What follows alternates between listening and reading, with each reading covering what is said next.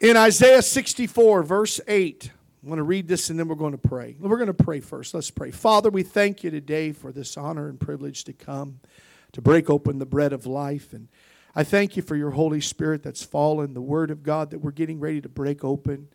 And Lord, I just pray that you will speak through me today and as we're here, and that it will minister and bless and encourage us today in the relationship that we have with you and how we are to approach you and how we are to respond to you and reverence you and honor you. I pray that you help me today, that you anoint me, and God, that you'll speak a word of life that will exercise us to godliness and holiness and reverence unto you. God, because we have this great relationship with you, and I'm so thankful that we have our Heavenly Father. We love you, Lord, today, and we ask you to bless this word in Jesus' name. Amen.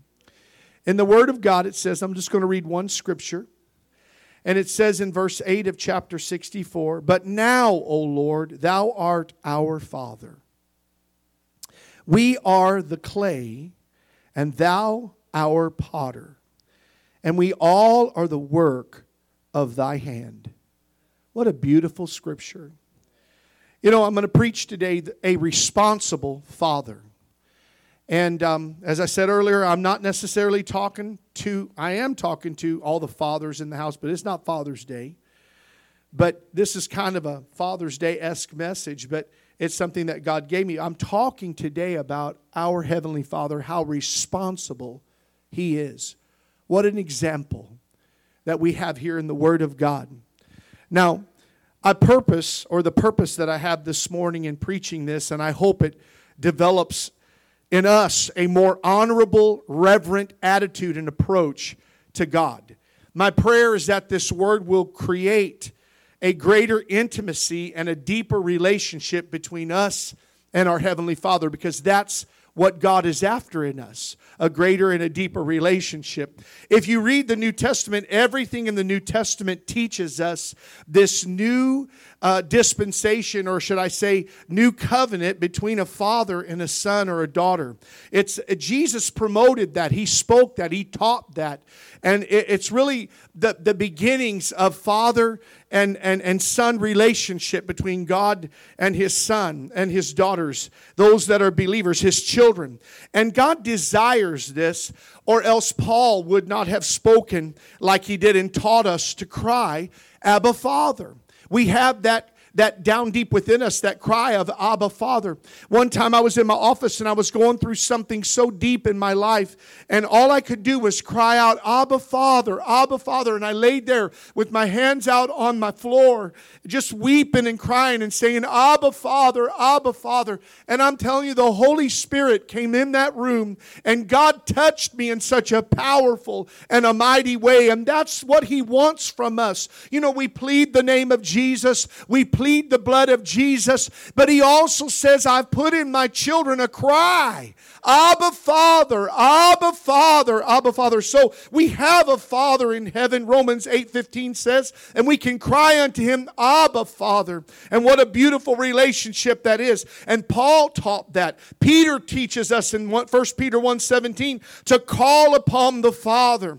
And so we know this because Jesus taught it. We know it because Paul taught it. We know it because Peter taught it. But we also know that it's something that is so powerful and so vital in our lives, our relationship with our Father, or else Satan wouldn't work so tirelessly to destroy the element of the Father in the home. Because he knows that if he removes a spiritual father from the home, there's no spiritual leadership there. Not that women and mothers cannot be spiritual leaders, they can be. But the way God set it up is for that father to be that spiritual leader. Okay? And so, ladies, if you don't have a husband in the home, maybe the father's absent or he's not serving God, that's your responsibility to be that spiritual leader. But ultimately, if you're sitting here this morning and you are a father of children in this home, no matter how old you are or how young you are, God has called you to be that spiritual head and leader in that home. You guard it, that home, you protect it. with your prayers. I know God's our ultimate protection, but we pray as the priest of that household to cover that home, cover those children. What we allow in our life, what we allow through those doors to come in will affect our home. That's why we must be spiritual fathers. But we have a heavenly Father who is responsible, who never does anything wrong. He's always right. And I can tell you that's why the devil is tirelessly to destroy that father figure, spiritual father figure in the home. I can tell you we need to know the relationship we have with our Father. All you have to do is look at what the enemy works to do, and you're going to learn a lot about what God puts a premium on. Amen? Just look at what your enemy's doing, and you'll find out what's important to God. Come on now. You know, we're always looking for ways. I don't want to get off track, but we're always looking for ways to try to figure out revelation and things. Let me give you the greatest revelation. Just look at what the devil does in the Bible or in your life, and you can pinpoint what's important to God. Amen? Praise God. My main point, my main theme or thread today is what a responsible Heavenly Father we have. David in Psalms 27 said in verse 10, "When my father and my mother forsake me, then the Lord will take me up." That just tells me that if we have a spiritual father, even if we don't have the greatest earthly parents, we do have a spiritual father, even when we don't have spiritual earthly parents at times. He said, when my father and my mother forsake me, he said, Lord, you have not forsaken me, but you take me up. And I know in this room today, in this church today, there are people that in their life, they have went through times where they were abandoned by their parents or rejected, or went through a time or a season where their mom and dad didn't want them, or maybe they never knew them. I can tell you, today you can have a comfort and a hope that we serve an awesome Father who's responsible, who will never leave you nor forsake you. He will be with you even when your earthly parents have not done right. We have a God who sees us, and He's responsible. He's not a weekend dad. He's not a stepdad, a half dad. He's not a missing dad. He is a responsible Father, a good Father. Isaiah 63 verse 15, very great scripture. He says, look down from heaven and behold from the habitation of thy holiness and of thy glory. Where is thy zeal and thy strength? The sounding of thy bowels and of thy mercies toward me is a question. He said, are they restrained? A question. And he goes right into the answer. Doubtless, oh my God, doubtless thou art our Father. Though Abraham be ignorant of us, and Israel acknowledge us not, thou, O Lord, art our Father, our Redeemer. Thy name is from everlasting. That ought to make you shout today. We have a God who doubtless, there's no doubt in your mind. You should have no doubt in your mind that He is an awesome Redeemer. He is an awesome God who is from everlasting to everlasting. He's an awesome Father. Amen. Though, let me tell you, I wrote this down. It's encouraging that even if Abraham or Israel, which represents God's people, God's leaders, he said, even if they are ignorant of us or acknowledge us not, thou art our Father. Thou art our Redeemer, and thy name is from everlasting. He is a Father who is before, has always been, has always existed, and He always will. Amen. So if He's done something for you as your Heavenly Father, and He has, He'll do it again. Amen. I'm trying to encourage you today and give you a hope. You know, there's all kinds of things in this Bible. We can preach on the Holy Ghost. We can preach on end times.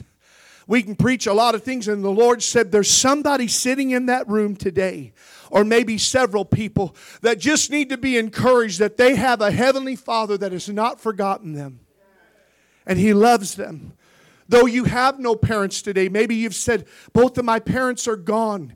God has not forsaken you.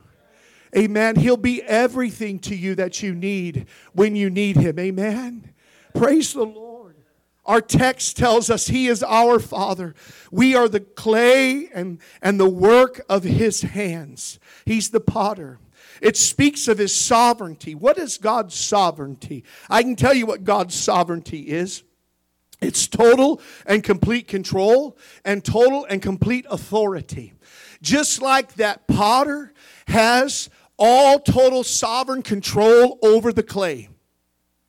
If I got some Play-Doh in my hand, I can tell you that Play-Doh is in my hand and I'm squeezing it, I'm molding it, I'm shaping it. But I, as a human being, have total and complete sovereign authority over that clay. That's how God is over our lives. And that ought to make you shout, because a lot of times we forget, that yes, the Bible talks about how He's a God that will judge us. One day we're all going to stand before Him. But God's love and His mercy is so vast and so awesome. And His providence over our life, His plan, His predestined plan for our life, His providence, that's a perfect word. It's a biblical word. The providence of God, God's oversight in our life, His providence from before we were even born, when we were in our mother's womb throughout our life. He's overlooked us, He's watched us, He's loved us, He has mapped out our life so that we could come to be at the place that we are today. Gabe, God had providence in talking to you through Kyle before you were even a Christian. Amen. When you were just a drifter.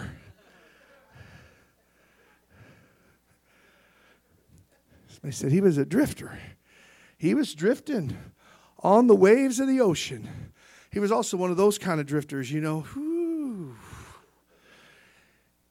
Ain't nothing wrong with that. I like to drift too. I just do it on the boat or the quad. I don't do it in the car. I don't want to ruin my tires. I'm too mature for that. So there. Amen. I said, you can squall the tires and all that stuff, but you're going to have to buy some new ones. And I just don't want to do that. But I remember when Gabe dropped Kyle off. And I went out there and just so thankful. We were working on the church. And just got to meet him. Thought, he's a nice young man. And I said, Kyle, is he a Christian? He said, not yet. But God had perfect providence. I said, you know what? I remember Gabe praying for you. Because I thought, he's a nice kid. He'd make the greatest Christian. Well, the Lord saved him. It took a couple years, but He saved him. God got a hold of his heart. What's so beautiful is that God had a providence over his life. And when I first saw him, I thought, we're going to pray for this guy. And I remember several times praying for him, saying, God, just save that young man. God, we pray prayers that never fall to the ground. There's no prayer that does not get heard by God, especially a prayer for someone's soul.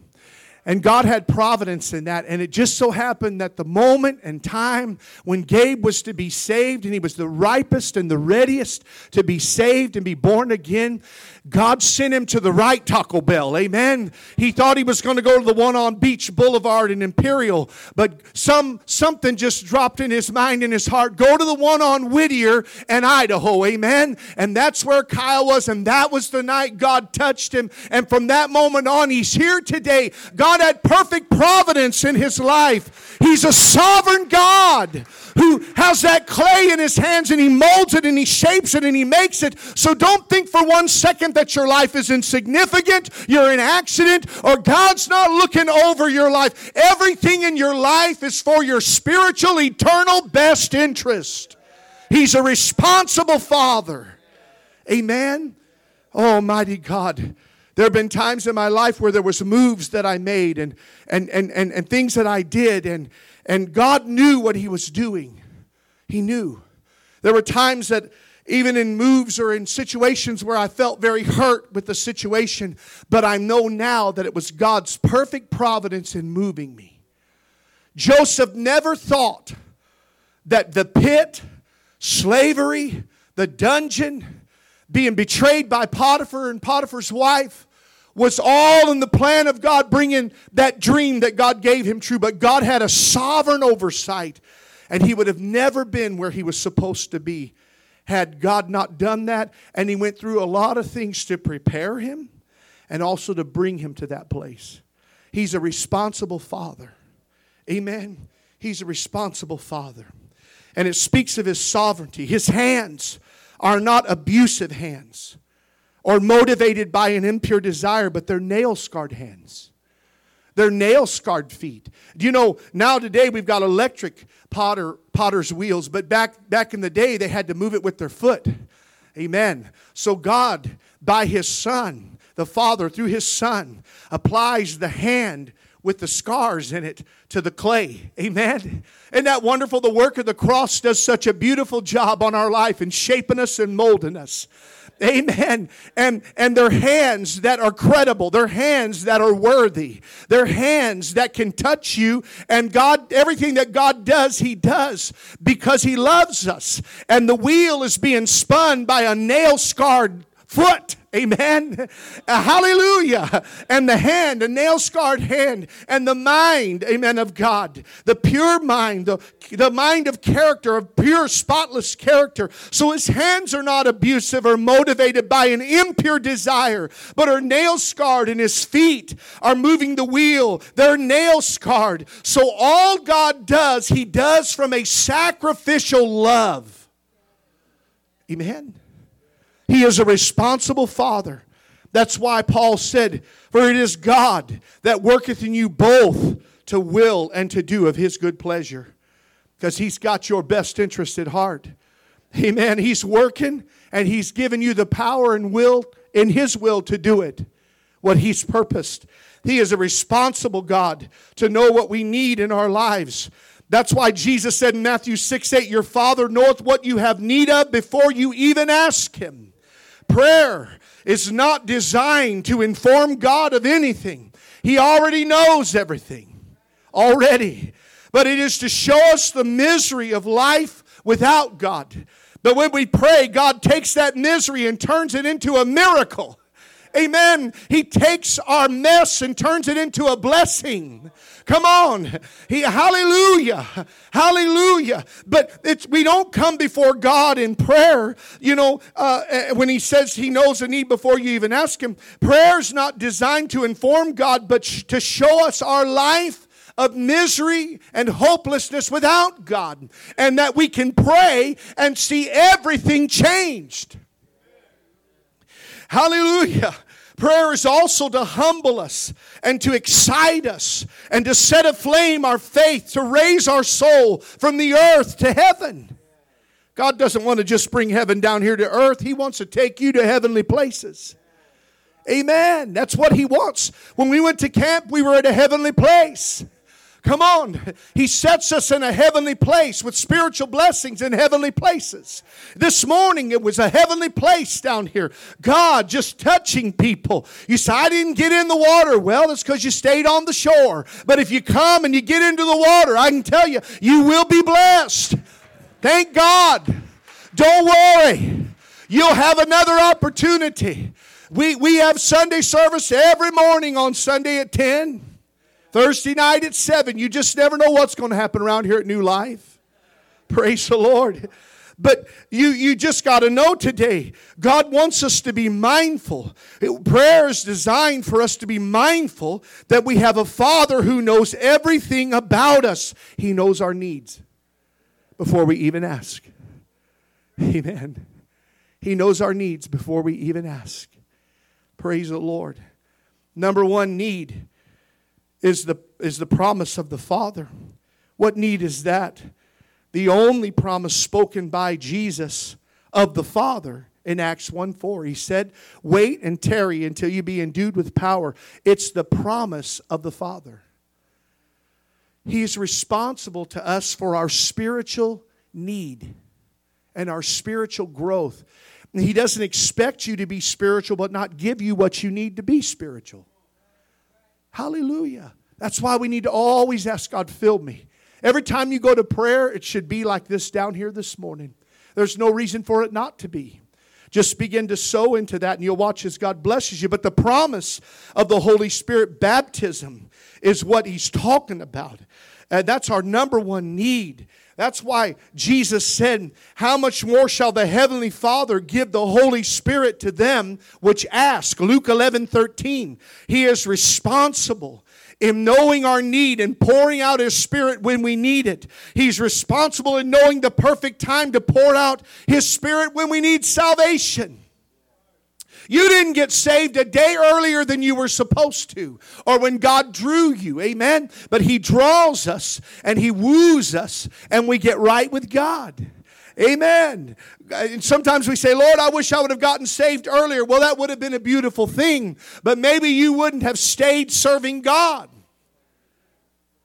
So we need to make sure that we know God as a perfect time. So pray for that loved one. Pray for that spouse. Pray for that wife or that husband, that child. Believing God. There's a moment and a time when you're going to draw them and you're going to touch them. Because you're a God who's responsible. You know exactly what they need when they need it. Amen. God knows when we're ripe for salvation. He knows what we have need of and when to execute the answer. You know, years ago when we started this church in 2000, Sister Skiles and I started, and I always tell people there was only 7 of us, really, in the beginning with me and Angela. There was me and Angela, Kyle and Cameron, and the Father and the Son and the Holy Ghost. That's the only members we had in the beginning. Then Grandma came and Naomi came. Becerra, they came and we had a little church and we started in a prayer meeting in Grandma Jeannie's house. But 2 years before that, Grandma Jeannie and Grandma Sue both had a financial blessing that came their way. And it wasn't $1,000, okay? It was a lot more than that. They were blessed with finances. And this was, a long time ago, 1998, 1997, 98. And they had the finances that could have very easily set Pastor Jonathan and Angela at a good place to start a church. But it didn't happen that way. We didn't start until 2000. And let me tell you, everything that we received to help us in the ministry, we had to pray in. We had to, by faith, pray everything in. By faith, pray everything out. We had to trust God. And I look back, I think it was about 3 years in, and I told Angela, I said, remember in 98 when Grandma and your mom both got money? I said, and we all were blessed by that, amen? But I said, remember, we didn't know 2 or 3 years later where we were going to be. And I said, think about that. I said, wouldn't it have been a whole lot easier if we would have had and started the church at that time? And Angela said, Jonathan, we would have learned nothing. And I said, you're right. Because God knew if I place everything before them, then they're never going to learn how to pray. They're never going to learn how to believe God, to pray everything in. They're just going to be people that have had everything set up for them, everything paid for them.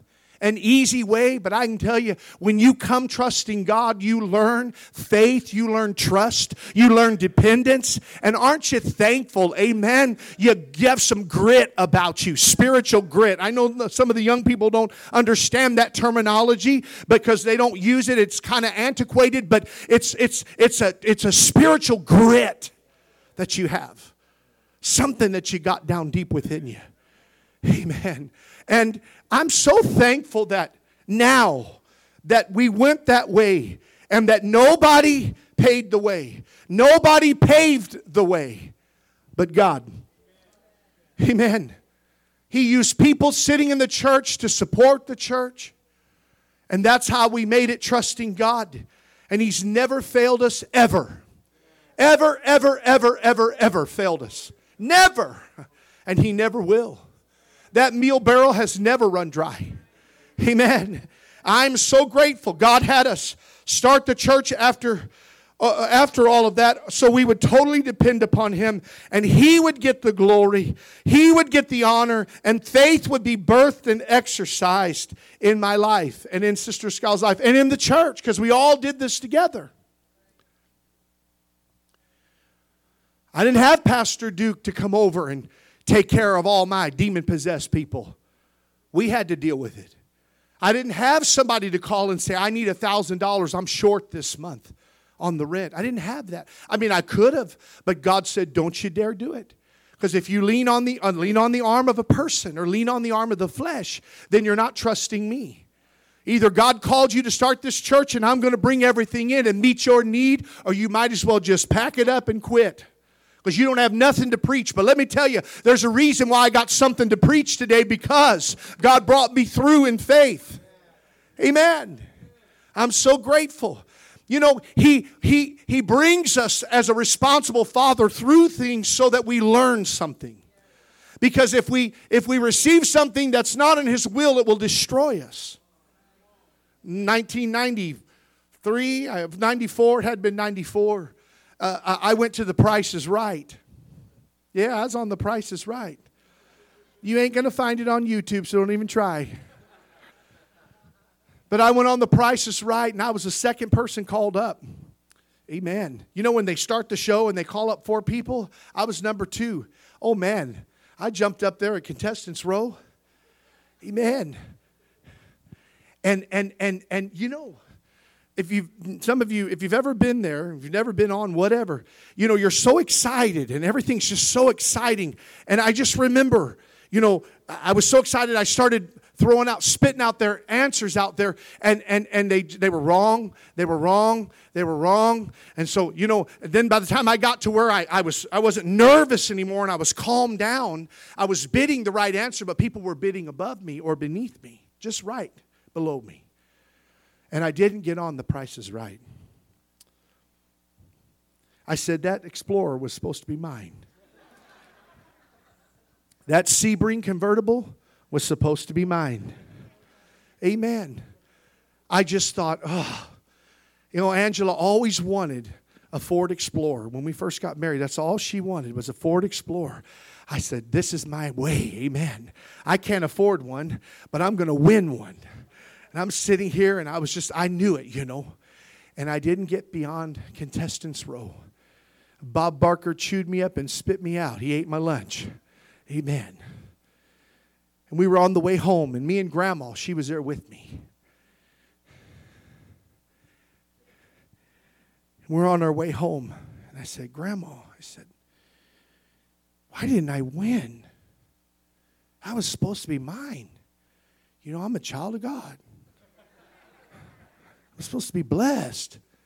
You know, I'm driving a Nissan Sentra that's got 500,000 miles on it. Got a stick that's holding up the radio and an air conditioner that only comes on whenever you hit a speed bump. You hit another one, it shuts off. Got to push it to start. Jump in, Sister Scosby jumped in like the Flintstones.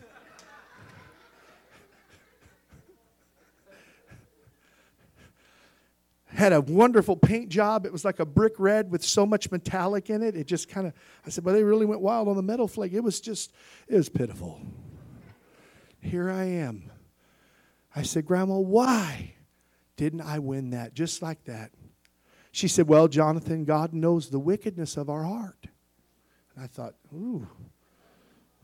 All the way from Burbank home, I just thought.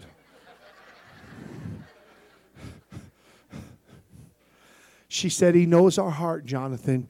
He knows what we need and what to withhold from us. If I'd have got that, I'd tell you, I'd have strutted around like a banty rooster in pride. Come on now. And beside the point, if I'd have won it, I wouldn't have been able to pay the taxes on it anyway. Because you got to pay them before you can get out the door. Why did I say all that to you? Because God knows the wickedness of our heart. And I have a short poem that I've always quoted. If on His promise I rely, that He will all my needs supply, the inference is clear indeed. What God withheld, I did not need. So don't be upset because God withheld something from you. Be thankful for what He's guarded you from. If we had our way about it, things would be a lot different. You know, God's love is so responsible that He shields us from dangerous pitfalls and deviations and detours that impede our progress. I was a teenage kid, about 17 years old, just right out of high school. I believe at that time I'm trying to remember because it's just a blur, a lot of it, but I remember my mom told me, okay, I'll help you get a new car. And so I knew what I wanted. And I remember my neighbor was a dealer. He worked for a Ford dealer. And I told him, this is what I want. It was an 89 Beretta. I want a Chevy Beretta. That's what I want, And some of you younger folks, you don't know what that is. But at that time, that was a cool car. And I just remember I wanted that so bad. And he said, I'll get you one. So he went to the auction and he bought one. We manipulated this and we set it all up. And then I said, let's go down to the Ford dealer, see what they got. Well, they pulled up that Beretta. I said, oh, that's real nice. We like Chevys. So my stepdad jumped in there, and it was a stick shift, 2.8. I'm telling you, it screamed. We drove, and he come back, and he goes, man, this thing is awesome. I thought, boy, he's liking it as much as I am. He don't know that I handpicked it. I've already manipulated it with Bob, the salesman. So he gets out of the car, and my mom's standing there. She goes, well, what do you think? He goes, oh, no way. He said, he'll kill himself in this car. Shut the door. I said, Rich, please. No. He said, John, we just scraped you off the highway the other day when you wrecked your Honda. He said, you think we're going to put you, you'll kill yourself in that. You're not going to get that. I just looked and I thought, all my dreams went down the drain. My mom said, well, maybe it's because it's a V6. Let's get him something with the 4-cylinder. I thought, oh, no. No, not a V4.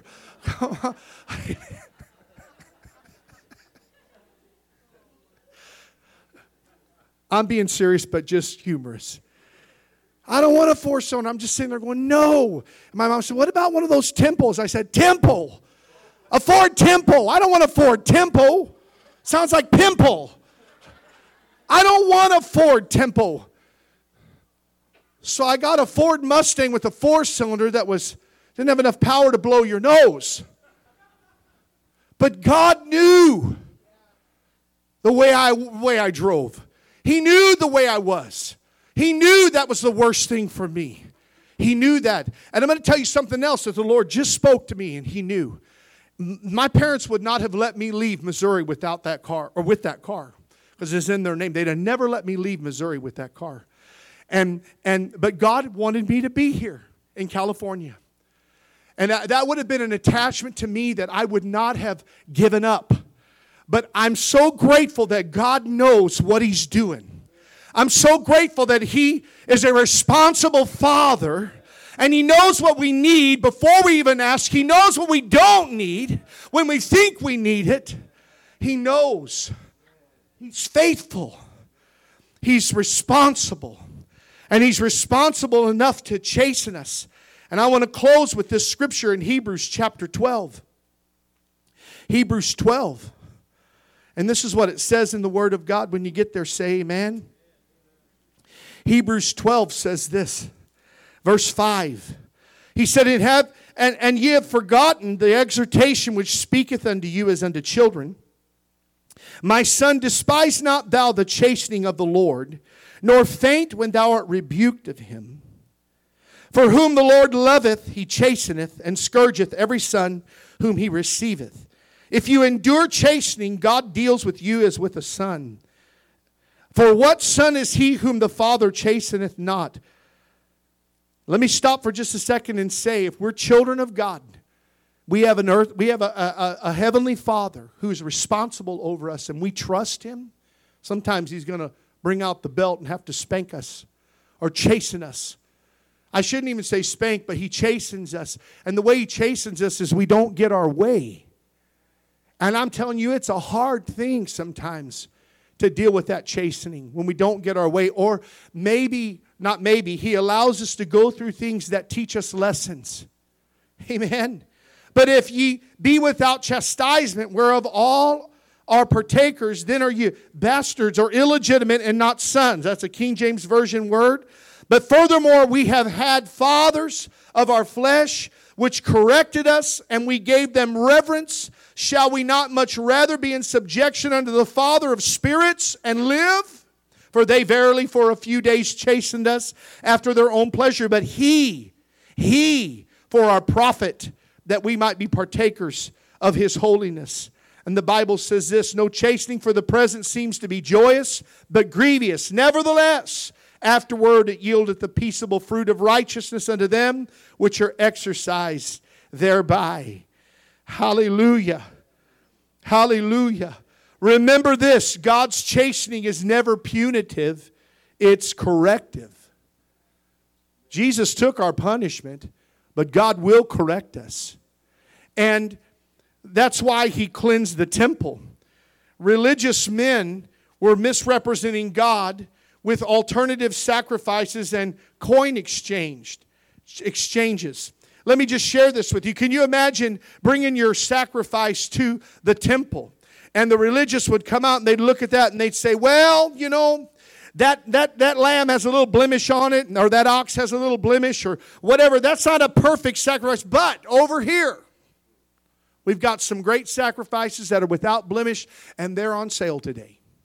So you can sell yours and buy ours. And they would say, you know, the coins that you brought, they're not temple coins, they're not temple currency, but you can exchange that and bring us the right type of currency.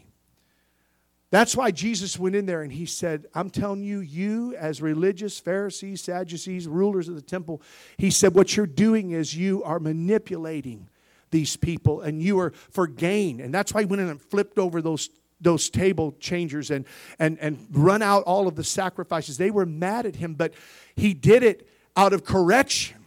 And see, God deals with us sometimes and we feel very convicted because He cleans house. Because are we not the temple of the Holy Ghost? Does He not deal with us as children? Is that not a good thing? It's an awesome thing, Brother Kevin, that the Spirit of God would come in and flip over our tables and would go through and say, you know, there's some manipulation there. There's things that are not Christ there. There's things that are not pure there. They're not pure. They're not right. They're not righteous. They're not holy. You don't add to Jesus.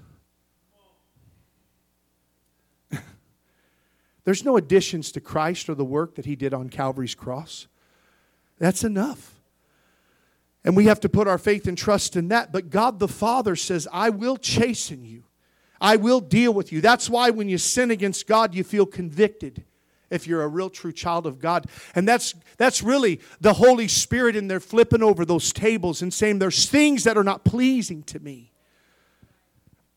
God's not interested in punishing you. He's just interested in you being right and doing right and not misrepresenting Him. Because He wants a pure temple that's flowing with the Spirit of God. Jesus corrected this. Are we not the temple of the Holy Ghost? Yes. And then at times He will correct our error and our sin, our wrong, our rebellion. And let me tell you, every person in here has a propensity for rebellion. And it's wrong.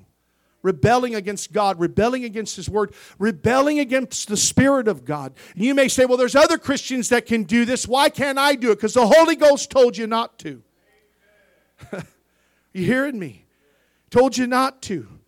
And so even though Hebrews chapter 1 through 11 gives us a hope for redemption and forgiveness, all about the blood and everything that Christ did, sin still has consequences that God does not remove. We reap what we've sown. If you sin, there's going to be a reaping of that. There's going to be a consequence of that. Now, let me just say this, and this is just, I just feel God leading me this way. There is consequences because of public sin, and well, there's public sin and there's private sin. There's things that only you know, and God knows. Okay? Thoughts, words, deeds, actions in private. Thank God we can clean that up. And nobody knows. And everybody's looking down because we've all been there.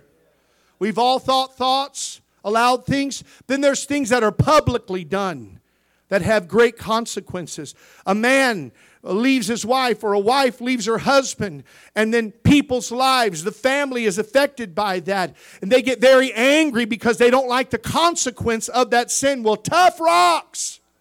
That's what happens. You chose that, you deal with it. So, but you got to know this much. God will carry you through it and bring you through it. And thank the Lord we can harvest go through the reaping of that and harvest that and go on with the fresh new field. You know, I went to my backyard on the side, and there was a period of time where I cut all those weeds down. I got them all down. It's just nothing but dirt. But I went back, and 2 or 3 months later, hadn't been back there. I thought, my goodness, they're that high again. It's because I didn't do what I was supposed to do. I got to check up. Got to put yourself in check. He said, if you let that go, if you don't maintain that, there'll be weeds there all the time. And if you don't take care of it, they'll be so big and so bad and so high and so thick, it'll be a jungle back there. Because you neglected it. Let me tell you something, church. There are consequences, and that's God's chastisement to us. Really, I wrote this down. Really, what takes place is that God just allows us to deal or have to go through what we did on our own in sin. You know, it's kind of like my mom used to say, it's your own cotton picking fault. That's a Missouri thing. But we have hope for redemption, but we still have the consequences. We must go through this or we learn nothing. I've learned at times, and I'm learning, I shouldn't say learned. I don't like to put an ED on the end of that. I just want to say I'm learning. I'm learning to keep my mouth shut. When I was younger, me and Sister Skiles were early in our marriage, like last year. The Lord told me one day, He said, you ain't the Holy Ghost. Why do you always have to pipe up and say what you think? I don't need you to help me out. Amen. See, what happens is when it begins to come to pass of a consequence because of what we've done, when somebody says it to you, they almost have a resentment against you. But when you say nothing and God does it, it chastens them and it deals with them. So just keep your mouth shut. Amen. Amen. You know, we're very good about giving advice and correction and telling everybody what they're supposed to do. But the Holy Spirit said, just keep your mouth shut and worry about you. Amen. Just worry about you. I'm a product of what I take in. I'm a product. Sin starts with seeds that we take in.